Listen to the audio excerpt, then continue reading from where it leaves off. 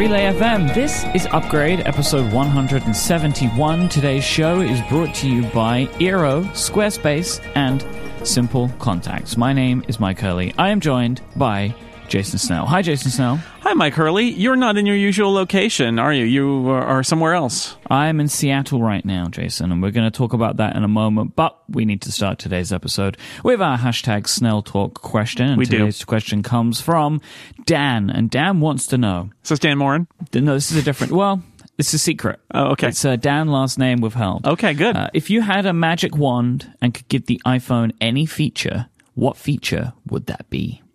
Oh, my God. This is such a great question. There's like it's a whole... big one. I could write... Dan, who last name withheld, I could write a whole article about this, and I might, because this is such a great premise. This is such a great premise. So just off the top of my head, because I did not prepare for Snell Talk in advance, because that would be contrary to the rules of Snell Talk. Cheating. Oh, man. Well, I'm tempted to say, so the things I'm not going to pick, because this is how you do this when you do this, is you talk about the things you're not going to choose, and then you choose. So you can talk about more things. I thought about foldable, so I could just like fold it over and stick it in my pocket. I thought about glare-free, so like literally any angle outside in the sun, you can read clearly, like a Kindle, right. Basically. Yep. But I'm going to go with unbreakable. That was on my list. Unbreakable That's was on my list. I think if there's any single thing that Apple or any other smartphone maker can do to make their phone better, if there was a single thing I could choose, I think I would choose, if you drop it, it isn't a tragedy that costs hundreds of dollars to repair or replace. That's what I choose. Unbreakable. What about you? Well, considering Dan has given us a magic wand, yes. I want to break the laws of physics because it's magic, right? It's not like he said to me, if he said, oh, Johnny Ive said you could have any feature. Right. Then, maybe Unbreakable they could achieve more easily than what I want, which is a true SLR quality camera. Oh, that's a great one. Like, it is just the not only is it just the most used camera, it is the very best camera in the world. Like, there are no software features needed for portrait mode because the cameras can just do it. Yeah. And it can zoom incredibly. Like, I want like it's got all the lenses. I may as well just have a 5D. Exactly. Like, it's just all built in. All lenses built in, one camera. And I see what you mean about the magic wand, because you would probably need, if you didn't have a camera bump the size of a car, you would need Time Lord technology where it's bigger on the inside. Exactly, and I feel like that. There were ways to consider Unbreakable, and I feel like they could get closer and closer to Unbreakable over time. And I don't think that they will get as close to SLR because it's just you can keep making it better. But SLR cameras will keep getting better, and it will keep it's like kind of holding the iPhone away at an arm's length would be my expectation. Yeah, that's a great one. I would like to see both of these things. One of them is more likely than the other, but that's you can see I'm already altering the premise for the column I write about this, where it'll be dream features that are realistic or something like that. Anyway, thanks to Dan, last name withheld, for presenting me with a column idea. Awesome. If you would like to submit a question to open a future episode and maybe spark a column to be written somewhere under Jason Snell Media property, you can tweet with the hashtag SnellTalk, and it will go into our document, and we'll pick you for a later show, hopefully. So it's hashtag SnellTalk, any tweet, and we'll be able to get a question for the beginning of the show. Now, it's very important, Jason. This is very important. Yes. The upgradies. That's the Upgradies fanfare. It's, of course, it goes without saying. The voting is closing on December 14th. We have just a couple of days when you're listening to this possibly left. You may have already lost out. You may have missed it. I mean, we've been telling you for weeks, so you shouldn't miss. But the voting will close on the 14th of December. So my advice to you would be to get your vote in by the 13th, because I will be closing voting on the 14th. We will be using magic formulas and algorithms to determine who has been voted an Upgradie winner by the Upgradians, along with our input, which will be added an episode that will be released on the most appropriate day, January the 1st. So you're going to be getting the 2017 upgradies at a point where there can be no more upgraded discussion, right? Like it's the end. 2017 has ended. So there have been hundreds and hundreds of responses, which I am very excited about. Make sure that you are one of those people and get your opinions in for the upgradies. Yeah, it's very exciting, and I think that's going to be it's always a fun one. This is the 4th annual upgradies, which is amazing because it's way better when that number before annual is higher than 1. Yeah. And as you know, I have a thing about that. And January 1st, perfect. It's going to be good if you're traveling, if you're recovering from a hangover, if you're whatever your story. I predict the upgradies will be the perfect solution for your long car ride, your long flight, or just to soothe that headache. So I introduced a new segment on the show last week, podcasting tips, and hoped that people would want to hear about it, and they do. So I got a lot of feedback from people who were really interested in it. There are a couple that weren't, and so what we're going to do is we're going to balance it. Like, this is not going to be a thing that we do every week. It's going to be something that we probably couple up with Ask Upgrade because it fits quite nicely with that segment. Yeah. So you can expect this to return in the near future. We have a couple of questions, so really just send those in with the hashtag Ask Upgrade. It may be better for these ones specifically for the time being that you include me in the tweet. Because then I'm more likely to be able to pick it out. So if you could just tweet at me, but use the hashtag AskUpgrade as well, so it goes into both places. And I'm going to start collecting some of those up, and we'll answer them every now and then. But they will be, I expect, meatier than a regular Ask Upgrade question. Yeah. Because it's stuff that I really want to be able to pick out and go into detail on. And I have some. I'm also just building some topics of my own that I want to talk about, as opposed to just getting them from questions, like things that I think are helpful. And that has been incredibly underscored with where and why I'm in Seattle right now. So I've been at an event called PodCon, which is the podcast equivalent of VidCon. It's created by one of the VidCon founders, Hank Green. And this event has been amazing. It is and has been like a real mix of stuff, from like a fan event, because there's been a bunch of live shows, to events for creators, which is stuff that I was more involved in. Like I did a panel about podcast networks. I moderated that panel, and it was incredible. I had so much fun doing that. Roman Mars and Justin McElroy and Christy and Joseph from Night Vale and Gabby Dunn were on my panel. Like a real mix of fantastic podcasters. I did create a chat, which was awesome, where everybody just sat down and we spoke through some stuff, and it was amazing. And I will say as well, like, they haven't asked me to do this, but I do want to mention it. You can actually buy for $30 the audio from all of the panels. At PodCon, which I really recommend. Like, and that's something that you can still buy. It's called their remote attendance, and they're going to be putting those out in a couple of weeks. So if you are interested in this stuff, this is something that I would recommend that you go for, because I'm going to be getting it, because there were some panels I missed, and yeah, it was really awesome. And so I've just been very aware over the last few days of how many people want to start podcasting, and I think it's amazing, and I love seeing all the interest that people have in this stuff. It's fantastic. That's great.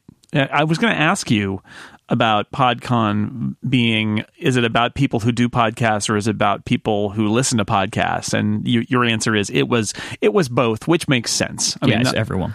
This is how VidCon is. Like, VidCon is a fan event for like YouTubers, but also an event for aspiring YouTubers to learn. And I really like that model. There's a really interesting crossover there. So yeah, I think I've really enjoyed that. And I think that the mix is very good. And I sincerely hope that they can continue to do this. This is the first ever PodCon.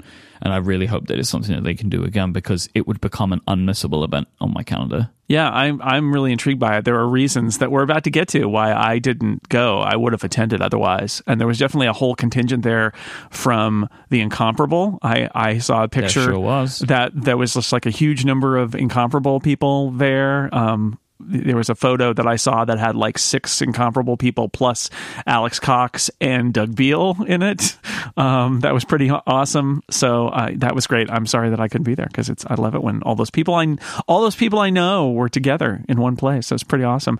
But I wanted to talk for a minute about the flip side of this, which is you and I both had experiences this weekend, just completely coincidentally, that I felt like really gave me a great alternate perspective about what we do by seeing it from the other side. And I don't mean this in a aren't we great kind of way. I mean it in a what is it like to be on both ends of a podcast. It was just a good perspective shift.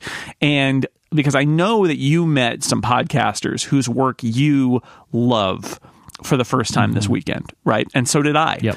And so we got to both be podcast fans this weekend, which it certainly changed my perspective a little bit and got me thinking about it. How about you? Did you who'd you meet? Well, the big one for me, like there were a bunch of people at this event who I'm aware of through various things and like really respect, but I got to meet the McElroy brothers and their dad Clint. And of this year, I have become a huge fan of their work, like like from the Adventure Zone to Mabim Bam and everything related. And so my brother and me, for those who have not or not in the inside, Mabim Bambinos. And I've become a voracious consumer of their output. Like I've just been diving in, and this is a very normal thing for people that come across the McElroys. Like they just start consuming at an alarming rate because they make a lot of stuff. Like the whole family make podcasts. Like that, it is kind of amazing. Like there's so many properties that come from the McElroy clan. Yeah, and it has been really amazing for me to meet these people because I haven't had an experience like this in a very long time. Like my favorite podcasts were always technology podcasts, right? That's how it's been for so long. And I have already met all of my favorite podcasters up to this point. So it's been a long time since I've had that experience, like of going to WWDC for the first time, that kind of thing. Like, and so it has been kind of wonderful for me to be able to go through that again. I've enjoyed it a lot to have that experience of like, I love your work kind of thing, which I haven't been able to do for a while. So it was really nice. And that was my experience too. And that's really what struck me is it is a good reminder of, on so many levels, it's a good reminder of what it's like listening to a podcast and being the audience and being excited about the thing that you're listening to and the people and the connection that you feel with people you haven't met. I think that might be the most powerful thing for me is you know the power of this medium in terms of audio and getting to know people's personalities and the ins and outs of their life. And it's not it's not a 700 word straight up article that you write every month like I did at Macworld for years. It's this long conversation over many episodes. Just Upgrade alone, right? You and I have had this conversation over 171 episodes over 3+ years, and you make connections and you know things about people's lives and their personality quirks and all of these things, and that's the power of the medium. And so for me, I met also Maximum Fun Network podcasters, the Flophouse this weekend, because the Flophouse, which is my favorite podcast, did their first live show in San Francisco, and I went. I've thought about flying to other cities to see them live, and then they announced they were coming to San Francisco, and it was a great event. Hung out beforehand with the Jesse Friedman, who does Almanac Brewing, and we had him on the beer episode of The Incomparable, which people should, if you like beer, you should totally listen to. It's got Marco Arment on it and a bunch of other people. And we drink beer. That's what that episode's about. And so we visited with him a little bit, and then we went over to the venue.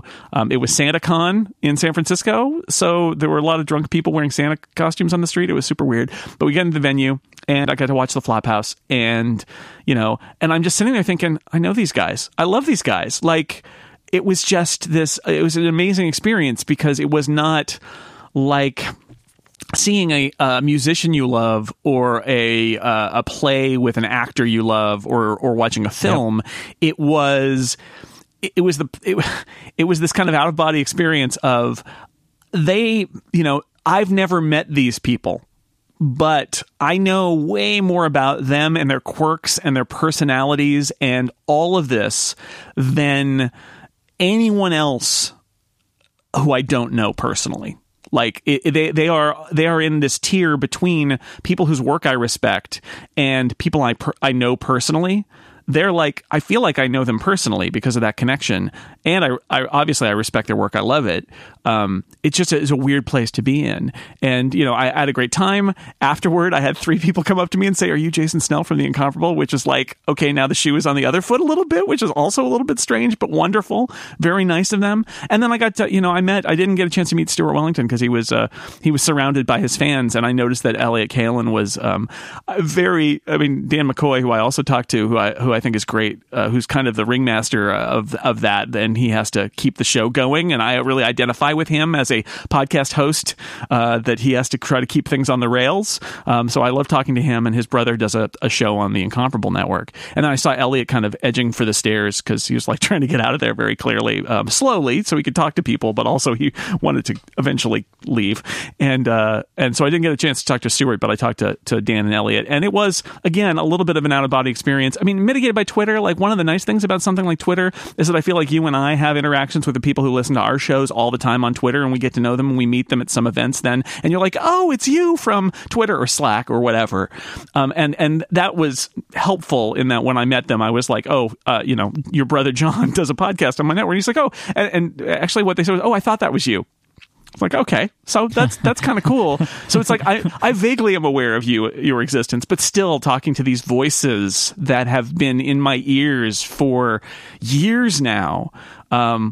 It was just a great experience. I mean, it was a fun show, but it was also just kind of an amazing experience to process in terms of how much the people I know and love from podcasts, how much more they reside in my head than more kind of abstract people whose work I respect, but who are really removed from me in a way that podcasters aren't. Without a shadow of a doubt.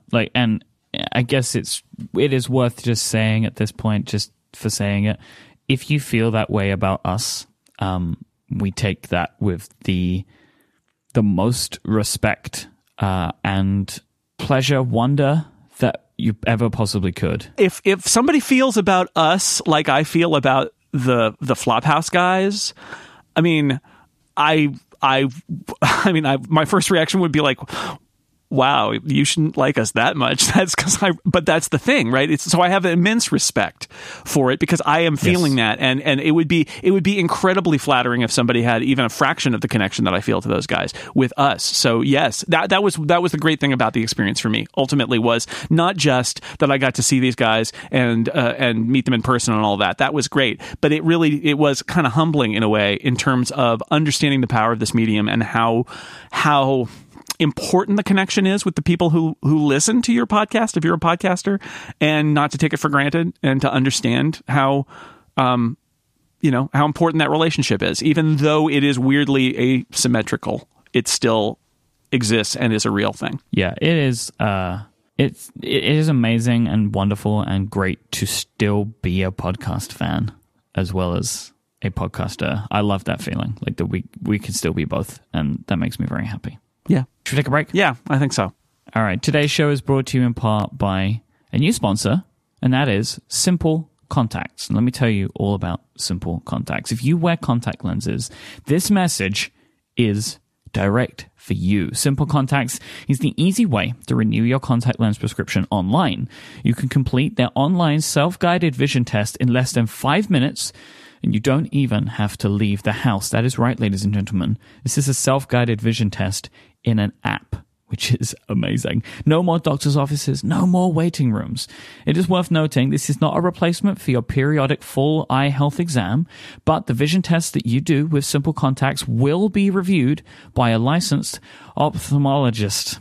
You nailed it. Try my best there. Ophthalmologist is spelled weirdly. Doesn't sound weird, but spelled strangely. Ophthalmologist. OPHTHALMOLOGist. Yeah. Mm-hmm. Woof. You can order your favorite contacts right from their website or app. Simple Contacts offers all the lens brands that you love, with options for astigmatism, multifocal lenses, colored lenses, and more. You'll be able to order exactly what you need right from the palm of your hand whenever you want. The vision test is just $30. Just for comparison, an appointment without insurance would cost you way over $150. Expiring HSA dollars can also be used by the end of this year. Now, Jason, I believe that you went through and ordered with Simple Contacts, and I was wondering what that was like. Yeah, it was a good process. I went through the thing where you run it in an app, and it wants to check out your vision to make sure that your corrected vision with your existing prescription is okay, because that's part of this. Obviously, there are a lot of regulations here, and they're not. Their goal is not to be your eye doctor. Their goal is to let you buy contacts with your existing prescription. So I went through that, and that checked out. They have my brand of contact lens, which has got an astigmatism correction. It's fairly.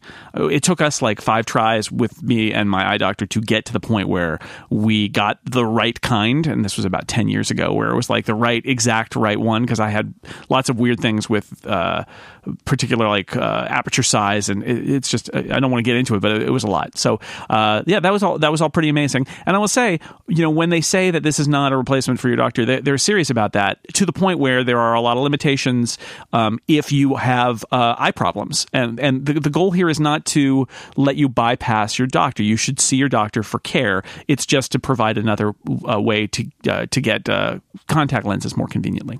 Yeah, it's like it is a simple way for you to get something that you need, right? And it's not super easy otherwise to get hold of these things. So that is why Simple Contacts exist.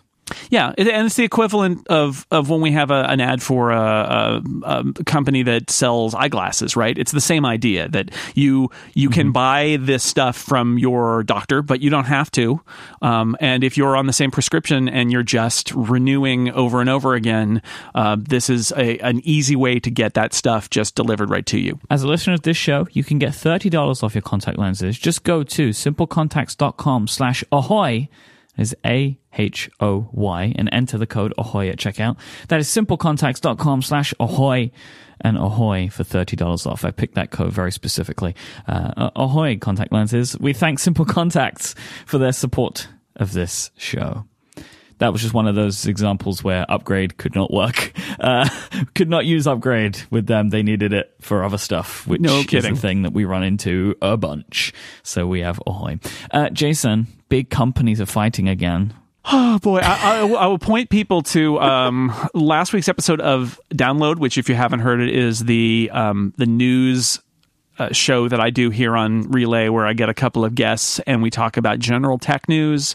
It's not even the news across the entire industry, which is more than we cover. Yeah, we actually spent a lot of time last week on the Intel getting kind of kicked to the curb by Microsoft for this new version of Windows that's running on Qualcomm processors. So again, outside the Apple zone, but I think really interesting stuff. And we did spend some time talking about this, which I think in that episode we one of the guests referred to it as like babies fighting. It's like they're the giants of the industry, but they're like babies, which is Google and Amazon. It's funny. We'll talk in a little bit about Amazon and Apple's relationship and how that changed last week. But Google and Amazon are at each other's throats, and it started with this idea of the Amazon Echo Show. It had a YouTube app, and then it went away, and then Amazon seems to have brought it back as a web view, and now Google is saying that they're blocking the web view of YouTube videos on the Echo Show. But this last week, it got taken up a whole other level, which is Google basically saying, we're just going to take YouTube off of all of Amazon's devices starting January 1st. And going to the point, I thought maybe they'll say it was customer service, but I would say it's also pettiness and trying to get put pressure on Amazon. They pushed a notification, I believe, as far as I can tell, I saw it. They pushed a notification to Fire TV users saying, as of January 1st, you won't be able to watch YouTube on this Fire TV anymore. Sorry. Oh, boy.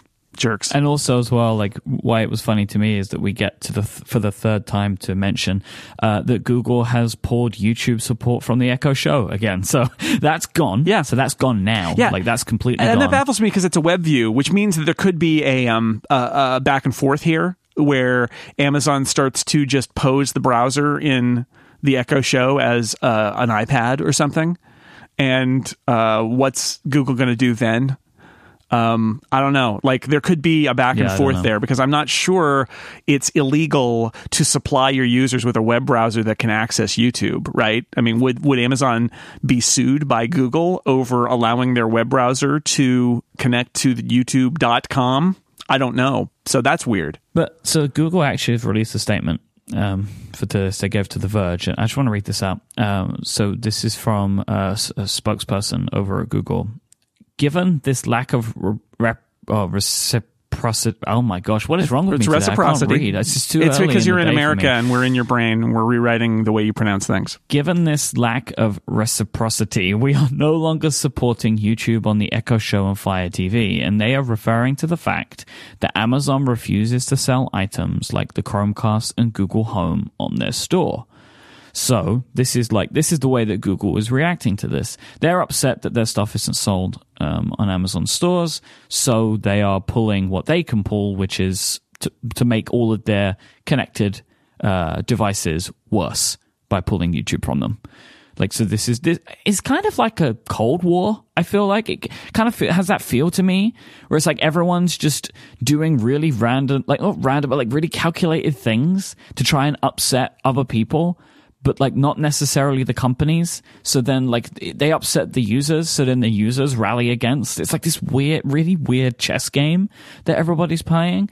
And the thing is, these big companies fight, but their customers lose. Everybody's customers lose, right? People will be mad at Google and mad at Amazon. And it's like, it's not, you're not just upsetting Amazon's customers, like the ones that aren't your customers.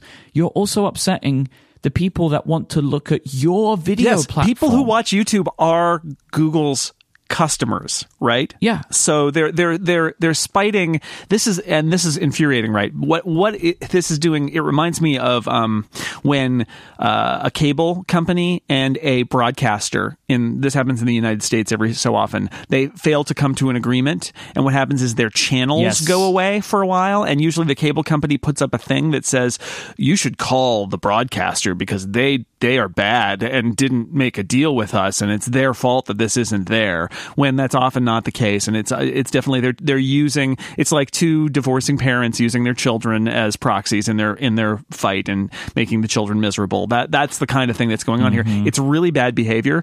And the thing that offends me the most about all of these scenarios is it's two incredibly profitable businesses that have decided to harm their joint customers because they're not fully engaged in one side or the other. Like those kids, they have a mom and a dad. And that seriously, Google is saying, if you're an Amazon customer and a Google customer, we will punish you until Amazon relents. And that's bad. Now, I can see the argument here where somebody's going to say, but Amazon does that too. It's like, yeah, Amazon totally does that too. I'm not saying one of these companies is better than the other. I'm saying that this is the giants of the tech industry fighting each other for leverage and not caring if their customers get sideswiped in the fight. And I love this kind of closed-mindedness, this like on the inability to see what they're doing. That like there is this expectation from Google where they're like, oh, people are going to get real mad at Amazon and they're going to understand why this is such a problem. Like, they're going to know why it's so bad that they don't sell Chromecasts. Like, no one cares. I don't care. I don't care if Amazon sells Chromecasts, right? Like, it's not a thing I'm going to get mad about. I'm like, oh, Amazon. Like, that's not a thing that users care about. Do I think it's crappy that Amazon refuses to sell any devices that don't stream Amazon's video channels? I do. I think that's crappy. I think they have the right to do it, but I think it's crappy. I'm not going to get like super mad about it and side with Google. No, and also I hate the arrogance of it, because the arrogance of this is Google saying YouTube is so important that if we remove it from devices, we can destroy those devices or force them to come to the bargaining table, because without YouTube, those devices are useless.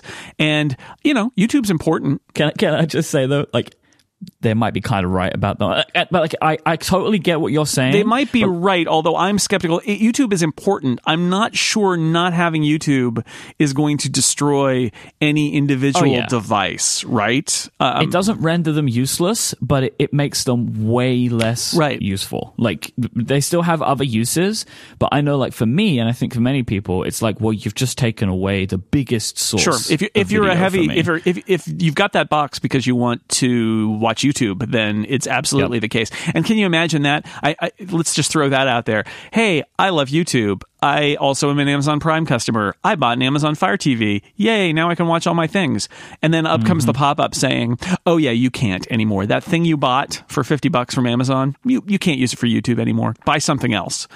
Love Google. Yep. It's not, I mean, again, it is a fundamental disrespect for customers, making the customers a part of this. And I get it. I get why the leverage is important. I get why Google wants a better deal with Amazon and is using the popularity of YouTube to get the best deal they can.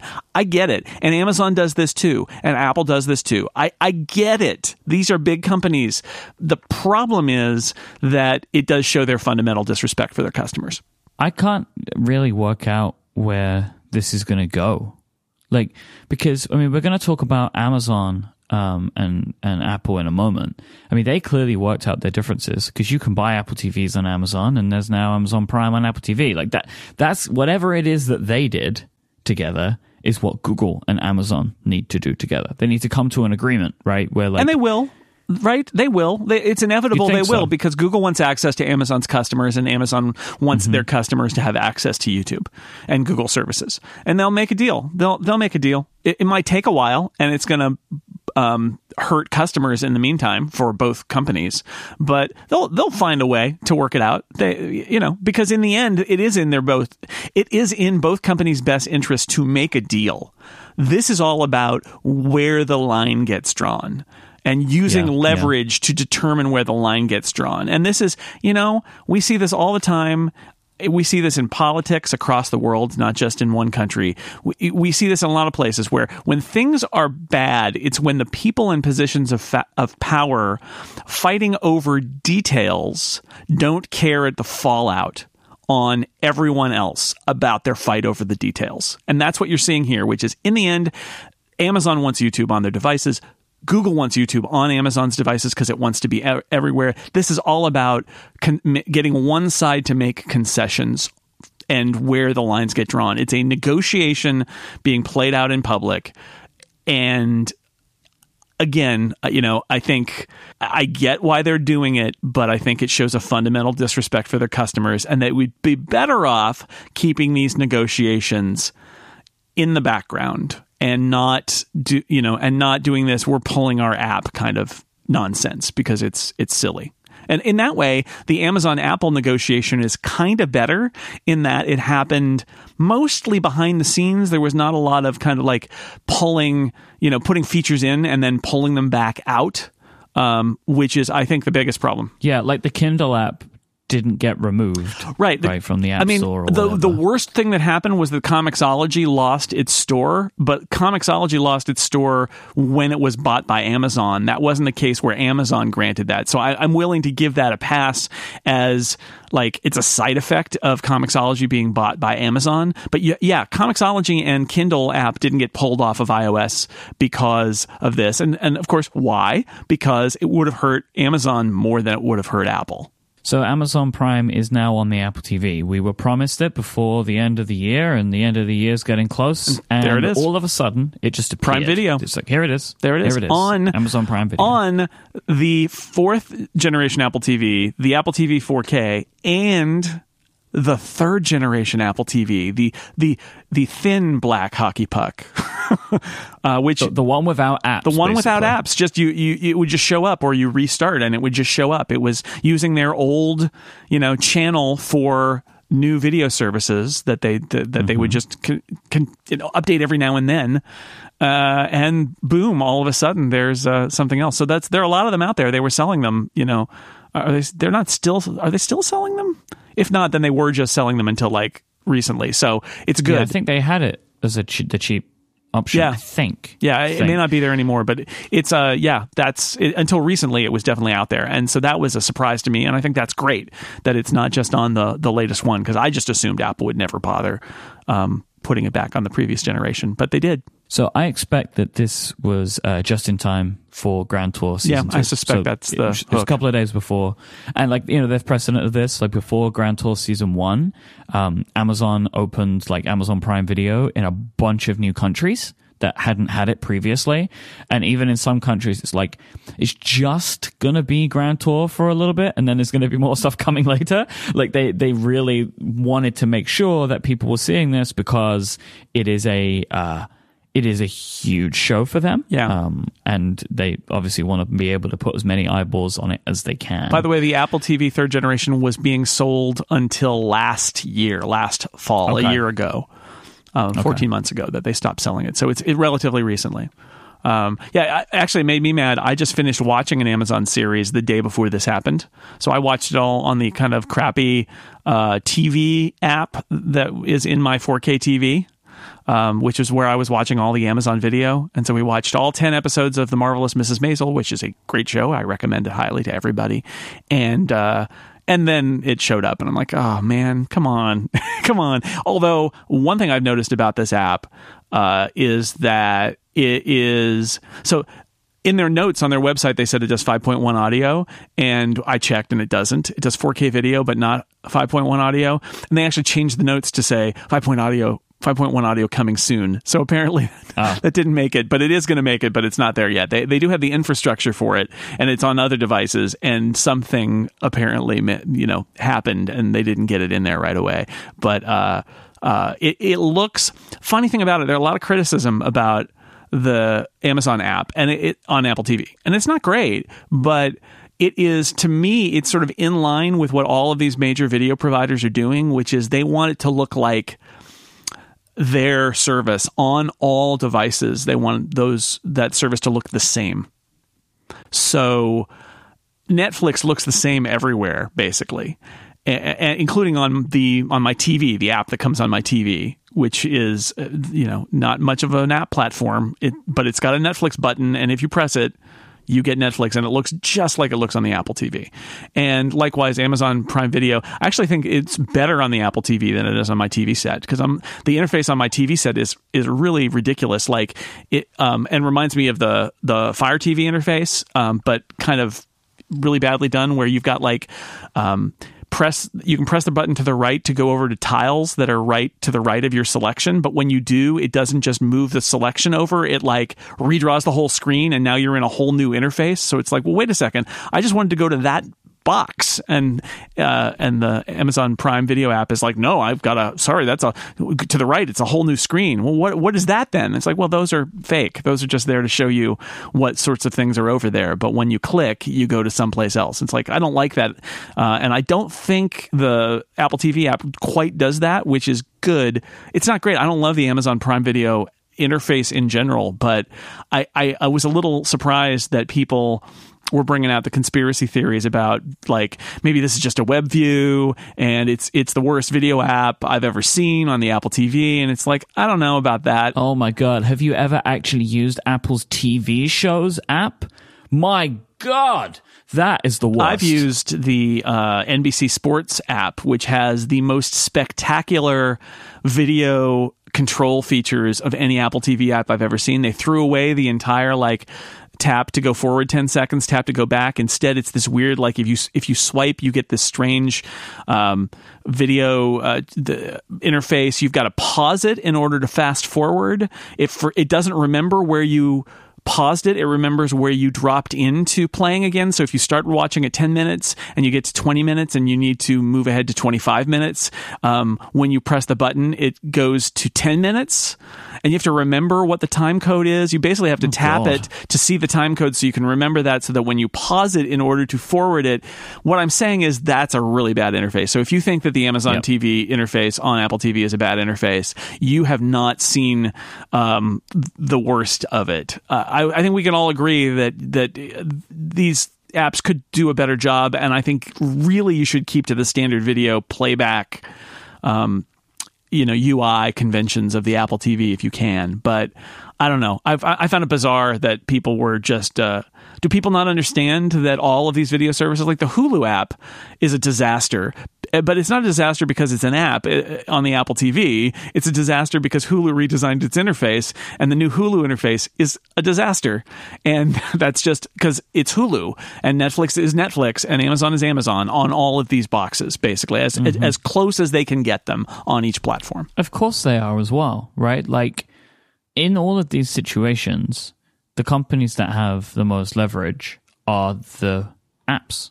They are the service providers. Like, Apple needs them more than they need the Apple TV right now. Like, Amazon will just keep selling the Fire TV otherwise and keep building it into smart TVs. Like, I think it is, and also, like, they have the ability to just go in and make the apps the way that they want, and they have their consistent experience. And the thing is, like, I understand why people get mad because they want it to conform or whatever, but like I was saying about the TV app, right, like, it looks nice, but it doesn't work very well. Like, if I'm watching a TV show and I go into it, like, it doesn't remember where I was last time, and I have to scroll like 6 seasons across to get to the episode that I want. Like, they're all bad, really, in their own way. They just all look different. Yeah, I guess the future of TV is apps with inconsistent interfaces, huh? Yeah, that's what it is, right? Like, that turns out that's what they should have said on stage. Like, and I just think that it's like, it is ugly, but the thing is, like, the thing of all of these is, I don't care because I just need to get it done quick. Like, I'm not scrolling these interfaces for 20 minutes like I would a Twitter client.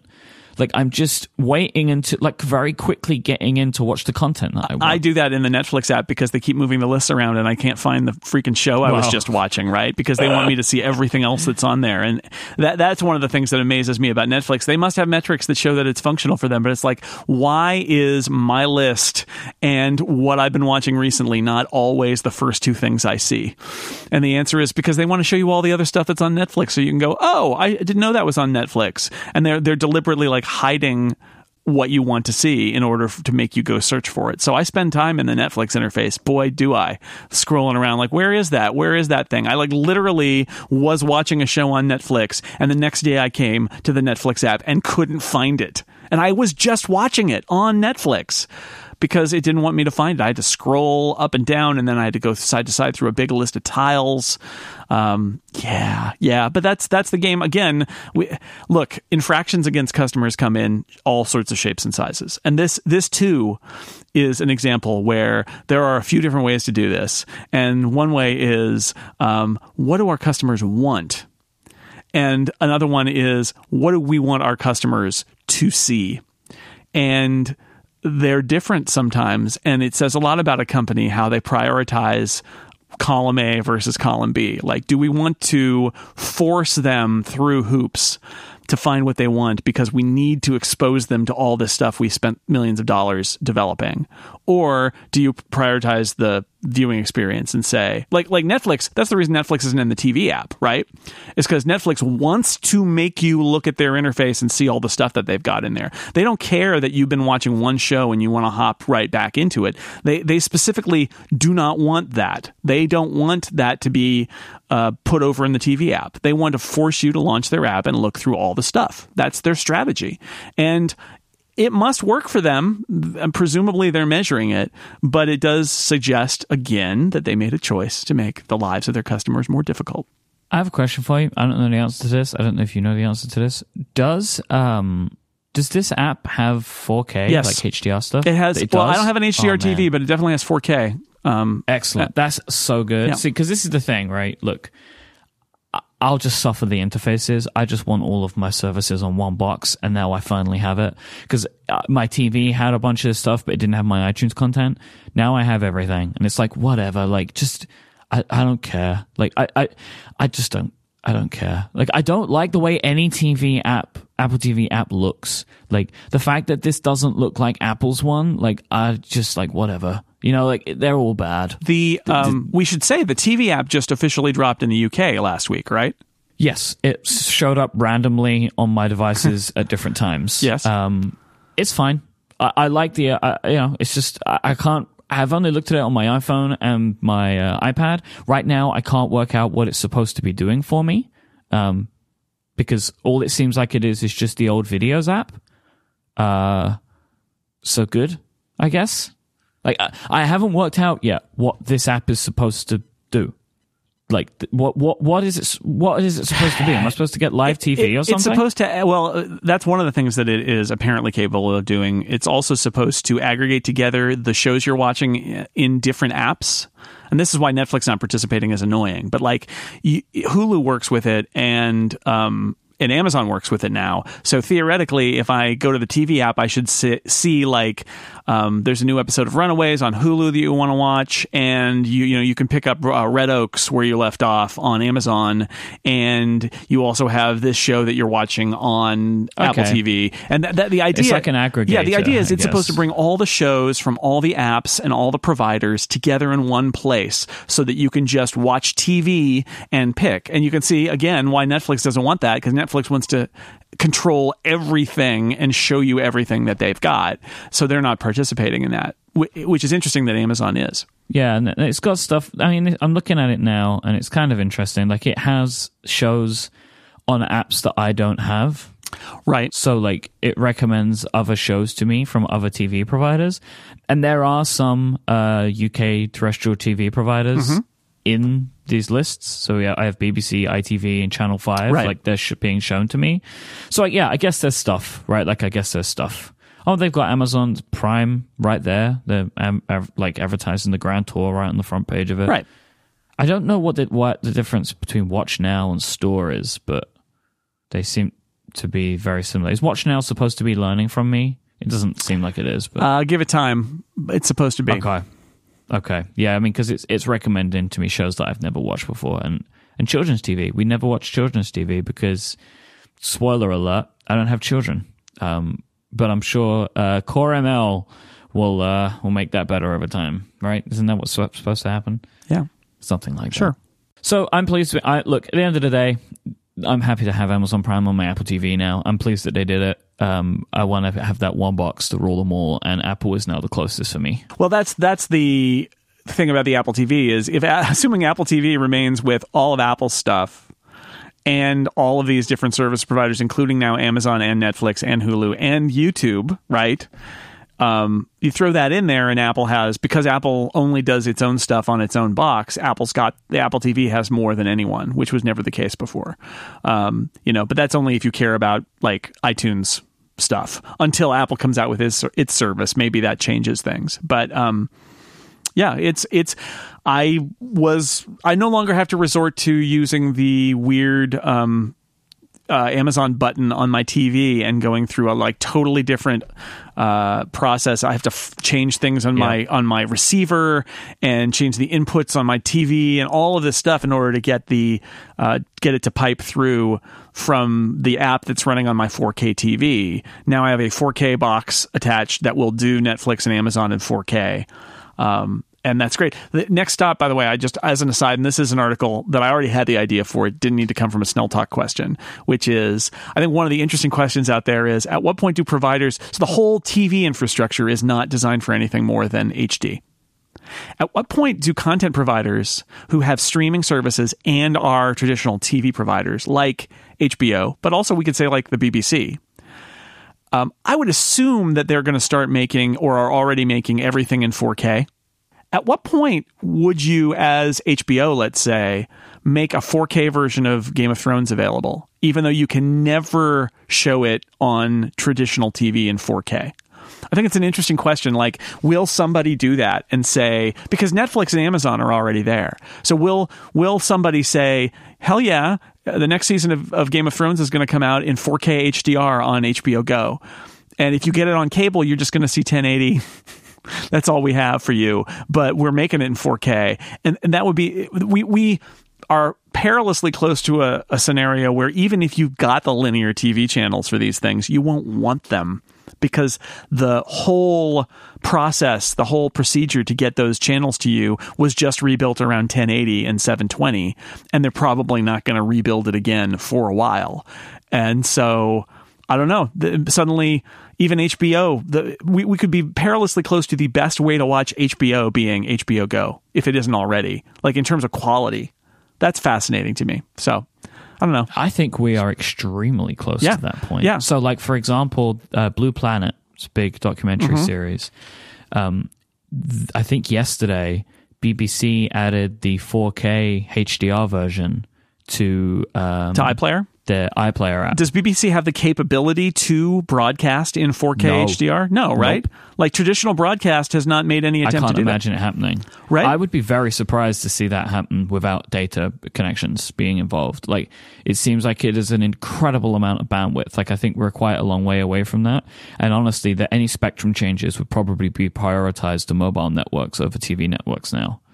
So I don't see a world in which we have 4K for a very, very long time, especially when it's on the boxes and we're more likely to move to a television over internet service than we are over the airwaves. I feel like that's the future anyway. So I see a likelihood where 4K over the air works is incredibly unlikely. Right. And the same if you're going through something like cable or satellite, where they've got to complete, like DirecTV here in the U.S. tried a 4K channel or two and it didn't really go over. They did ESPN, I think, in 4K. They did a 3D version. I think they do have a 4K channel, but it's like super early because, again, you have to get, like with the HD transition, you have to get every possible link in the chain to support the new formats. And I will say, my local cable company still has SD channels and then duplicates them with HD channels starting with 1,000. So if I want to watch channel 2, I have to watch channel 1,002. And this is how long since the HD transition was happening, and yet it's still like a mess, and we still are in the transition phase from HD to SD. So yeah, it seems unlikely to me that everybody's going to turn over to 4K and all the channels are going to have 4K versions and all of that. But there's going to be 4K content. There's already 4K content. So what happens? And I think it's really interesting that you might end up with broadcasters making their best quality stuff only available via streaming. That'll be fun. It sure will. Today's show is brought to you by Eero. Never think about Wi-Fi again. Eero have created the dream Wi-Fi setup, a fast, reliable connection throughout your house, even all the way to the backyard. And now is the best time to get on board with Eero, as they have just released their new super slick second-generation devices. Eero's tri-band second-gen model, along with their Eero beacon, allow you to build a Wi-Fi system perfectly tailored to your home. The second-gen Eero includes that third 5 gigahertz radio, making it twice as fast as before. You can do more than ever, no matter what your Wi-Fi needs. Eero has the power to blanket your entire home. The Eero devices sit flat on any surface. You just plug it into the wall and you're ready to connect via Ethernet or wirelessly. And the new Eero also includes a thread radio, which lets you connect to low-power smart home devices such as locks, doorbells, and more super easily. The new Eero beacon, which is what allows you to expand coverage from that second-gen box. So you have the one second-gen like big Eero device, and then you have the tiny little beacons that you move and put them all around your home, and you can expand coverage to any room. You just plug them straight into the wall. They just sit right there. They just got the plug is integrated. You plug it straight in, and then it also has the ability to act as a lovely little LED night light for you with an ambient light sensor to light your hallways at night, which is wonderful. The Eero app is awesome. You can manage your network from the palm of your hand. The customer support is amazing. You can get hold of a Wi-Fi expert in just 30 seconds. I know that Jason has an Eero. I'm super jealous because I'm right now in a hotel, so I'm dealing with hotel Wi-Fi. So reading about this wonderful system of amazing fast Wi-Fi is making me very sad. It's nice, and I've got the smart home devices has actually turned out to be a reason to increase the range of my network, because while I don't spend a lot of time sitting out in front of my house, my connected light and security camera do. Of course, yes. And so it helps now that with the Eero network, I was very easily able to push the range of my Wi-Fi to cover basically all of the lot of my house where I might have a device, or where I might be, like in the case of my backyard, where I might be sitting. So there used to be like spaces you couldn't go to in my house if you wanted to be on the internet, and that is not true anymore. The new Eero system starts at $399 for a second-gen Eero and 2 beacons, which is everything that you need to get started. Listeners of this show can get free overnight shipping to the US or Canada when you go to Eero.com and use the promo code UPGRADE. That's EERO.com. Promo code UPGRADE for free overnight shipping. We thank Eero for their continued support of this show and Relay FM. Jason, Johnny Ives back. Did he ever leave? I guess he did. He kind of did. He got in his Bentley and drove off, never to be seen again. But now he's back. Now he's back. He was released from the White Room. He was. Or, wait a second. Was he released back into the White Room? Back in. Yeah, interesting. He was kept out of the White Room. They were moving the White Room. That was the problem. I see. It was broken down and moved. Right, so you may remember, cast your mind back a couple of years, I think it was now. Johnny Ive got kind of promoted. Do you remember that's like they created Chief Design Officer, which is a brand new title at Apple, and they kind of promoted Alan Dye and Richard Howarth to run the design teams, and they would report back into Johnny Ive. They would be running the day-to-day. I think they were split across software and hardware, and that was how it was going to run. And this led to many people wondering, like, what is Ive's future? What is he going to do? Like, why is this happening? Are they making him feel more important? Is he going more hands-off? And I think it's clear now that what was happening was Johnny Ive was building a building, so he wanted to go build the building. And if you're building a building, you kind of have a lot of time taken away from you. And this even is, I think, completely confirmed by a report from Bloomberg where Amy Bissett, who is a spokesperson for Apple, said, with the completion of Apple Park, Apple's design leaders and teams are again reporting directly to Johnny Ive, who remains focused purely on design.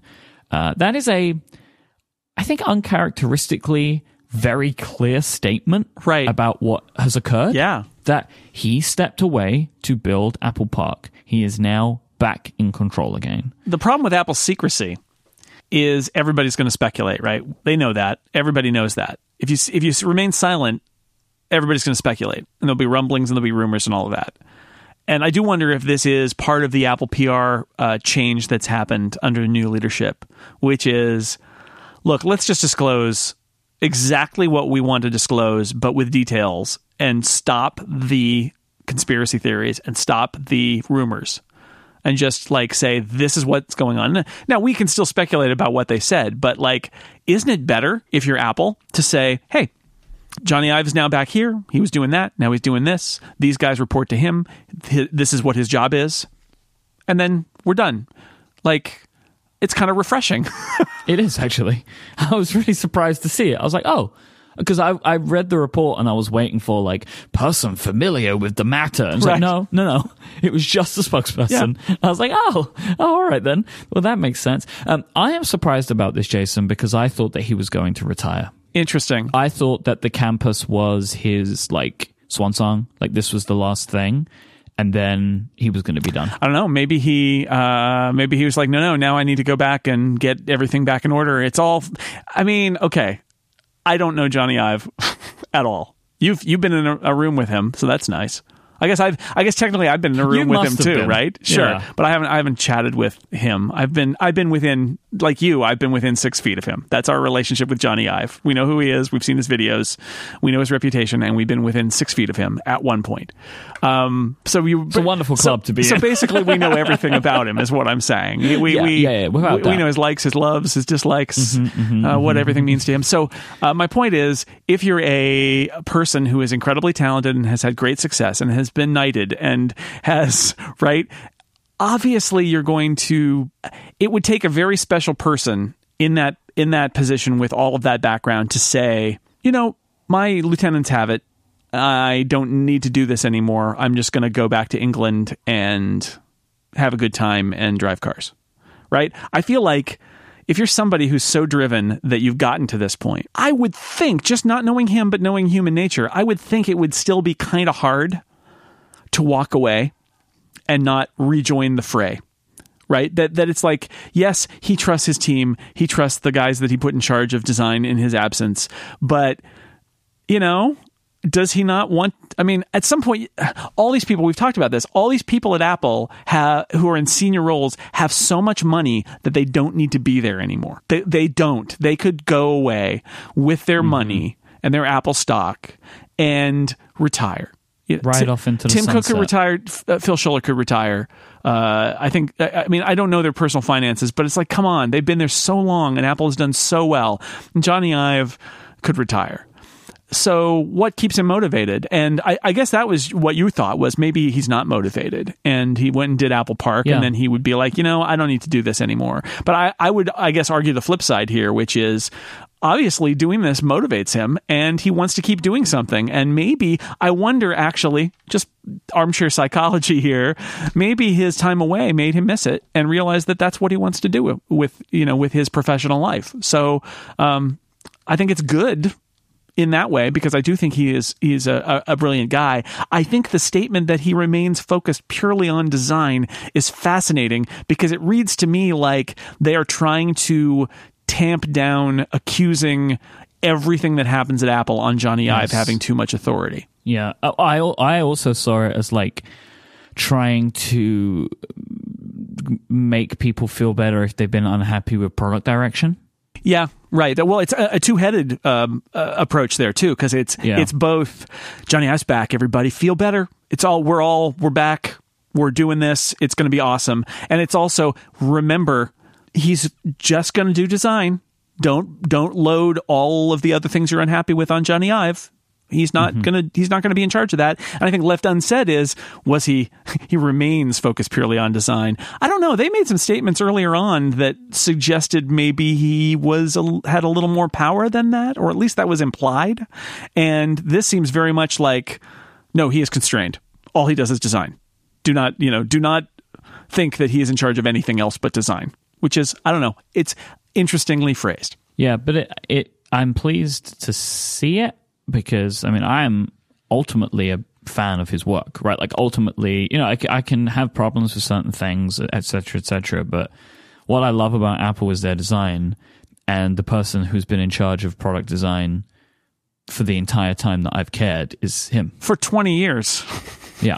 So, there are things every now and then that I might not like, but that is only because I love it all so much. Right? And I think we hear criticism of Apple's design stuff, and often Johnny Ive gets blamed for it as being, but here's the thing. I don't think people blame Johnny Ive for having a perspective and being an opinionated designer. Right? I think everybody respects, or almost everybody respects, Johnny Ive as a designer and his design philosophy. Simplify everything, right? We can joke about like everything is monochrome and all those things, but design goes through phases, and design is, about the time, and design, what's hot in design changes over time, and colors will come back at some point. That they were here for a while with the iPod, they'll come back again later, but right now everything's white and gray and darker gray, and that's fine. I think the criticism is about Apple handing the keys to Johnny Ive and not having other opinionated people pushing back at him, saying, this design isn't practical. This design doesn't work for our customers. This design hurts the usability of our products. And so, Johnny coming back doesn't say, it's an incredibly talented guy who's going to be more engaged in making Apple products. I think that's a good thing. I think the thing that hovers over all of this, that has been hovering over on since they announced that he was taking such a prominent role in the company, including software design way back when, is there anybody at Apple with the cred to push back on things Johnny Ive wants to do and say, no, we can't design it that way because of this issue? Because at least the conventional wisdom is that when Apple has had a design failure, it has been pushing design aesthetics over usability or over the needs of the customer. And that's not saying the designs aren't pretty. It's saying, as the famous Steve Jobs line says, design is how it works.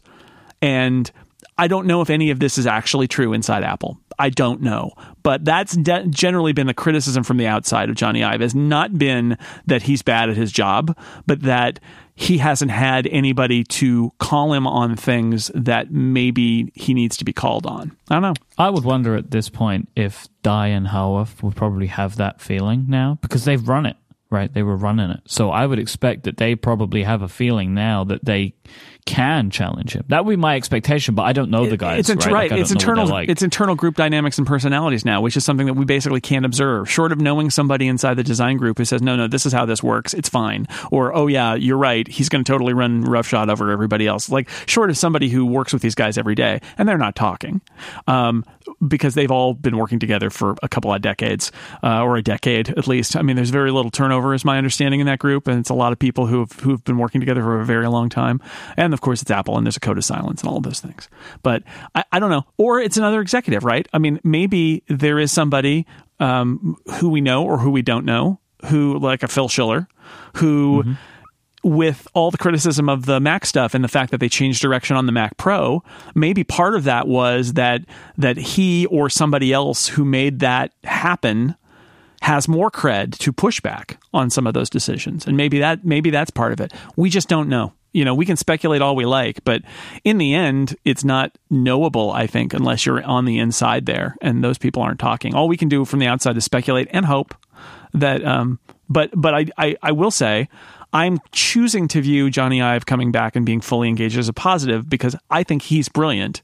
And I hope the processes around him are such that his brilliance is in the service of products that are designed brilliantly and wonderfully serve the people who are buying them. I completely agree with you. I see this as good news. Like, this feels like good news to me. Yeah. All right, it's time for hashtag Ask Upgrade. And this week, hashtag Ask Upgrade is brought to you by our friends at Squarespace. Use the offer code UPGRADE at checkout, and you will get 10% off your first purchase. Make your next move with Squarespace. They will let you easily create that website for your next idea with a unique domain name, award-winning templates, and more. They have everything that you're looking for. They have award-winning 24/7 customer support as well. So if you need any help when you're setting up your site, Squarespace are there for you. They are the all-in-one platform that will help you get your ideas onto the internet. There is nothing to install. There are no patches to worry about. There are no upgrades needed. There are no plugins. There's nothing like that.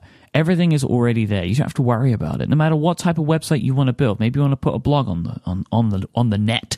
Maybe you want to put a portfolio of your artwork up. Maybe you're like, oh, okay, I've got this great artwork portfolio. I would like to sell some prints. Well, Squarespace allows you to add an online store to any website as well, so you can sell physical and digital goods. Squarespace are the best. I have used them for so many projects, for so many years. Again, thinking about kind of my podcasting career over the last couple of days, I have been using Squarespace since my very first podcast in 2010. And I continue to. And we use Squarespace at Relay FM for our blog and our store because they do it better than anybody else. Why would we bother trying to build something like that on our own? It'd be madness. Squarespace plans start at just $12 a month. You can start a free trial today with no credit card required just by going to squarespace.com and then use the offer code UPGRADE to get 10% off your first purchase at checkout and show your support for this show. That is code UPGRADE for 10% off. Our thanks to Squarespace for the continued support of this show. Squarespace, make your next move, make your next website. Our first question this week comes from PhilTech, and they would like to know, do you use apps or text messages for two-factor authentication? If you use apps, would you recommend one and describe a typical workflow? Now, I will say for me, Jason, yes, to the horror of everyone in the world, I use text messages still for my two-factor. I know that there are apps that do this. I know that 1Password does it. I know that Authy does it. I like text messages, and I'll tell you why. I travel a lot, and I feel like I'm always going to receive a text message even if I don't have the ability to get data. The text message will come through. So if I, for example, only have data on one device, so let's say it's on my iPad or on a laptop, and I need to get an authentication, I am confident the text message will arrive. So that's one of the reasons that I keep it that way. All right, I hear you, but I'm going to counter you, which is, one, these apps run on all your devices. So that's true. So they're not limited to one. And two, they're time-based codes, so they don't need internet connectivity. They just work. Well, I didn't know that. But then the other part is, this feels like a real pain to switch over everything. Well, that's the thing. And also, some of them don't do it. And some of them won't let you, even though it's a security hole to do it by text messages, some services will let you get an authenticator app, but will still send you a text message, which is kind of infuriating. My answer to this question is yes, I do use apps. I've turned text messages off for everything where I can. I have been using Authy. I am now using 1Password for most of it because Authy is nice, but 1Password has done a great job of integrating the workflow. So like you get prompted at a website to enter your username and password, and you go to 1Password through the share extension on iOS, and you say, all right, that's the one, autofill the username and password. If it also has an authentication code, it puts it on the clipboard. So you tap, it logs you in, and then asks for your code, and you just paste, and you're done. One app for both. That's pretty great. And of course, it syncs and goes to all my devices. So all my devices have access to those authenticator codes. So that's what I'm doing now. I still have one thing in Authy that I need to move out because it is a pain to move that stuff around. But I think ultimately the app is the way to do it if you can. Not all services allow that, and it's mostly because of the security issue, where if somebody can get access to your phone or pretend that they have your phone, they can get your codes. So I'll say #Mike was wrong about his thinking on these things. I would like to do it. Maybe one day I will set it up. It's just like, I know this is crazy, but I want someone to do it for me, which is obviously not what should happen. But like, it just seems like such a pain. But I'll look at it. Does Twitter support it? Yes, but I believe Twitter will always send you a text message regardless. I think that's the one where I may have the ability to set up. I need to check. Twitter's still sending me text messages, but I have been planning on trying to set up the barcode authentication thing too. And I'm not sure. My cable company is the same way. They will let me do an authenticator code, but they're still going to send me a text message. It's infuriating. I'm going to say Novak asked, iPhone 10 and Face ID question. Will Face ID on an iPhone 10 work with a user who is blind in one eye? Does it require two working eyes to do its magic? Thanks for the show. So, I'm going to say yes, unless you turn off attention detection, right? Because the attention detection is waiting for you to look at it. If there is a problem with somebody's eye where they may not be able to do that, then you may not be able to use the attention detection stuff. It depends on your personal situation too, because I think if you're blind in one eye, but that eye still can be detected as being, when you point your face and your eyes at the screen, if your blind eye is read as also being pointed at the screen, I think it will work. So you could try it. But if not, you just turn. This varies wildly differently for different people, even the same people in different circumstances, right? Like I can imagine this being something that would be pretty tricky. But I believe that this is one of the reasons that Apple added attention detection for people in these situations. So, like, for example, if you only had one eye, like, what are you going to do? Although I'll say this, right? Mike, I just unlocked my phone by looking at it with one eye closed and one eye open. Okay.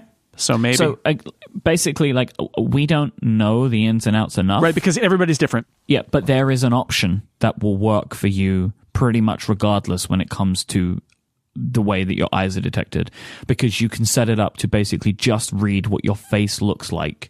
Because from what I can understand, there are two things going on. It is detecting your face, then detecting your eyes. Like, it's doing those two things independently, it would seem. So you just turn off one of them and it still detects your face, which will unlock it. So, but then you get into the whole situation that, like, you could be sleeping and someone could point your phone, like, that's whatever, right? That's the other part of it. But if you're cool with that and if this will work for you, then great, you have an option. We have another Face ID question from Brent. Does using Face ID on the iPhone and Touch ID on the iPad mess with your brain in any way? Jason? I have moments where I try to flip up my iPad and I realize I need to use Touch ID, or I'm asked to put my finger on the button in order to get the 1Password to unlock or something like that. And I'm like, all right, yeah, this is still like this. I think, honestly, the thing that messes with me most on my iPad is not Face ID, but the gesture to flip up to go to the home screen. That I find myself doing and being like, what just happened? So that for me, that's the thing that confuses me the most. Literally the only thing for me is the placement of Control Center. That's the only one that I ever have any, like, have to sit and think for a second problems. Because I'm expecting to scroll down from the top. We will save my rant about Control Center for another day, but the more I use my iPhone 10, the more I despise what they've done to Control Center. I had to move the camera app back to the bottom of my home screen because I have an unlocked phone and I want to take a picture, and I'm like, what do I do? And I used to be able to flip up with my thumb, tap the camera button, and take a picture. Now it's like, I guess I need to swipe down from the top. What if I'm holding something in the other hand? It's like I cannot one hand a picture from unlocked. I can lock it again and then touch on the camera button. That's stupid. Anyway, I think it's really bad and they need to fix it, and I'm really frustrated by that. I also wanted to put a shout out to Google Maps, which was updated for the iPhone 10. And is terrible because if you want to go back to the home screen, you have to flip open the info pane at the bottom of the screen and then flip. The first flip does from the bottom does nothing. I don't have that problem. I have that problem. Okay. I think it might just depend on how you're flipping, right? Like, I don't think that's it. My thumb starts at the, like, below the screen when I do it. Because I'm having no problem opening and closing it right now. I tried this yesterday and it was just infuriating while navigating. Maybe it's just while navigating. Yeah, maybe. You know what it might be doing? Oh, I know what's happening. If you're in the navigation, it's probably using the full screen entitlement. Yes. Like it would for videos and games. So you may need to flip twice in the same way that when you're playing a game in the old, the pre-iPhone 10, and you wanted to hit Control Center, you would have to do kind of 2 swipes up to get Control Center. So they may be using it in full screen, like that's what it is. iPhone 10 full screen. So when you're navigating, you can't flip up from the bottom of the screen, nor can you use the multitasking control. You have to do it twice. Right. Okay. Yeah. So they're using the full screen. I disapprove. Thing, which might not be the best thing. Okay. No, I can see that because that would be really annoying. But I see what you mean now because I'm like, oh, I don't know what's happening. I'm doing it, but like I've just got the regular map view open. So if you can't see the home indicator, you either have to tap on the screen to bring it up, which doesn't always work, or you have to do the double swipe thing. Yeah, well, it's what in this case ideal. It's grayed out is what it is. So it's there. Yeah. But you don't get to use it. You have to do the double, which is frustrating. I don't like it. I just want super quick back to the question that Brent had. I think one of the reasons that I don't have too many problems with my iPhone and my iPad is I do in my brain treat them as separate devices, like in the same way that when I sit down at my Mac, I'm not trying to find the home button. Like I understand that a lot of people, and I get it, like a lot of people are struggling with iOS 11 and the iPhone 10 of like trying to tell their devices apart again. Like I've seen this from a lot of people, like Fraser's going through this, CGP Grey's going through this, like Fraser Spears and CGP Grey, they seem to be having problems with like iOS 11 and the iPhone 10 disrupting the way that they think about their iOS devices. Mm-hmm. But I don't have that problem, and I think it's just because for whatever reason, when I sit down at those devices, I'm able to more mentally separate them. I don't know what makes me different. I don't know. Brandon asked, I was horrified to learn that my wife has 346 open Safari tabs on her iPhone 7. Recipes and research, things like that. She texts herself links so she can close a tab. She won't use Pinboard, but this is clearly impractical. Do you know people who do this? How can I help? Brandon. I'm going to sit down, Brandon. Imagine, Brandon, that I have stood up and I've turned my chair around, right? And now I'm sitting back like in a Saved by the Bell manner. Brandon, just let your wife use her workflow the way that she wants. You don't have to change this. Like, Adina keeps thousands of emails in her inbox, and this boggles my mind. But it's her system, and they're incredibly hard to break. If your wife, Brandon, wants to have 346 open Safari tabs on her iPhone 7, it's probably okay. Like, I can't imagine that Safari's going to break. If it does, then she'll know and she'll have to change something. Don't try and teach her how to use Pinboard. Right? Pinboard is like super particular to people, and like even I can't get my head around completely how that app works. Let her have her system, Brandon. That's what I say. And now I've turned my chair back around. All right. I have nothing to say here too. I I agree with you. If I had a really quick, like, you can download this app and it just automatically bookmarks all the open tabs or something like that, I would tell you, but I don't actually know how to do that. And yeah, I don't know. I can't help. I don't think that there is a better system for your wife than the one that she's probably already using, because it makes the most sense in her brain. Camel asked, iCloud Photo Library or Google Photos? Are you paying for the extra cloud storage? Jason, which one do you recommend? Which one are you using? Which one do you like the most? I am using iCloud Photo Library. I am paying for extra cloud storage because I can share that storage with my family. It means that they also can back up all their devices to that same pile of cloud storage. I like iCloud Photo Library because I use the Photos app on my Mac, and because it means that I can keep a copy of everything resident on my Mac, and it syncs from my devices as they're taking pictures. That all said, if you don't care about those things so much, iCloud Photo Library Google Photos has the advantage of being free. You may occasionally need to launch Google Photos on your iPhone in order to get it to sync because of the way background syncing works. But I'm using iCloud Photo Library, partially because I wrote a book about photos, so I need to know and I need to use it. But it does have some advantages, and it sort of fits with the way that I've been doing photo organization for years. Whereas Google Photos is much more like just kind of like cast your photos to the wind, and they're in the cloud now, and that's another way to go, and it's super convenient. And finally today, Ian asks, a couple of people asked this actually, how do you make the hashtag Ask Upgrade spreadsheet that we refer to? So this is a semi-podcasting tip, but you can use this for a bunch of different uses. You can use IFTTT or Zapier for this, and I will include a link in the show notes to an IFTTT recipe, a recipe that the original hashtag Ask Upgrade sheet was built on. I'll put that in the show notes. It's basically just either IFTTT or Zapier. They will watch for a specific hashtag to be used, and then every time they see it, you add the tweet to a spreadsheet. And the Zapier stuff is more powerful. You can pull more things out of it, but it is more complicated. And the IFTTT stuff, you can just enable it. You just say, this is a hashtag I want to look for. This is the spreadsheet I want it to go to. It builds the spreadsheet, puts all the columns in, saves everything in. It's so simple, and I love it. So there you go. It's very simple to do. There you go. Very easy.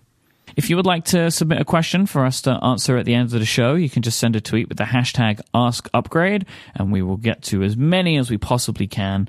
And as we said earlier, if you have something that you would like for us to talk about at the opening of the show, that is hashtag SnellTalk for that one.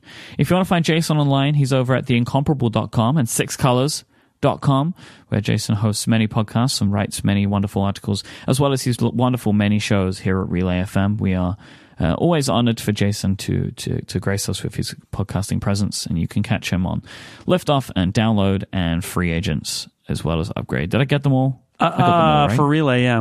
Yeah. I mean, yeah, we're going for specific promotion for your Relay FM. Thank you, of course. What do you want? I mean, what do you want? It only makes sense. Jason is also on Twitter. He is at JSnell, JSNELL. I am at IMyke, IMYKE. We'll be back next time. Please don't forget to get your Upgradies votes in. You only have a couple of days left from when this episode goes out. So if you want your vote to matter, you got to get it in there. If you want to vote for your favorite podcast or your favorite app for the prestigious Upgradie Awards, it's not long left to go. Our show notes this week are at relay.fm/upgrade/171. Thanks again to Squarespace, Eero, and Simple Contacts for their support this week. Signing off from Seattle, Washington, I'm Myke Hurley. Say goodbye, Jason Snell. Have a good flight home, Mike.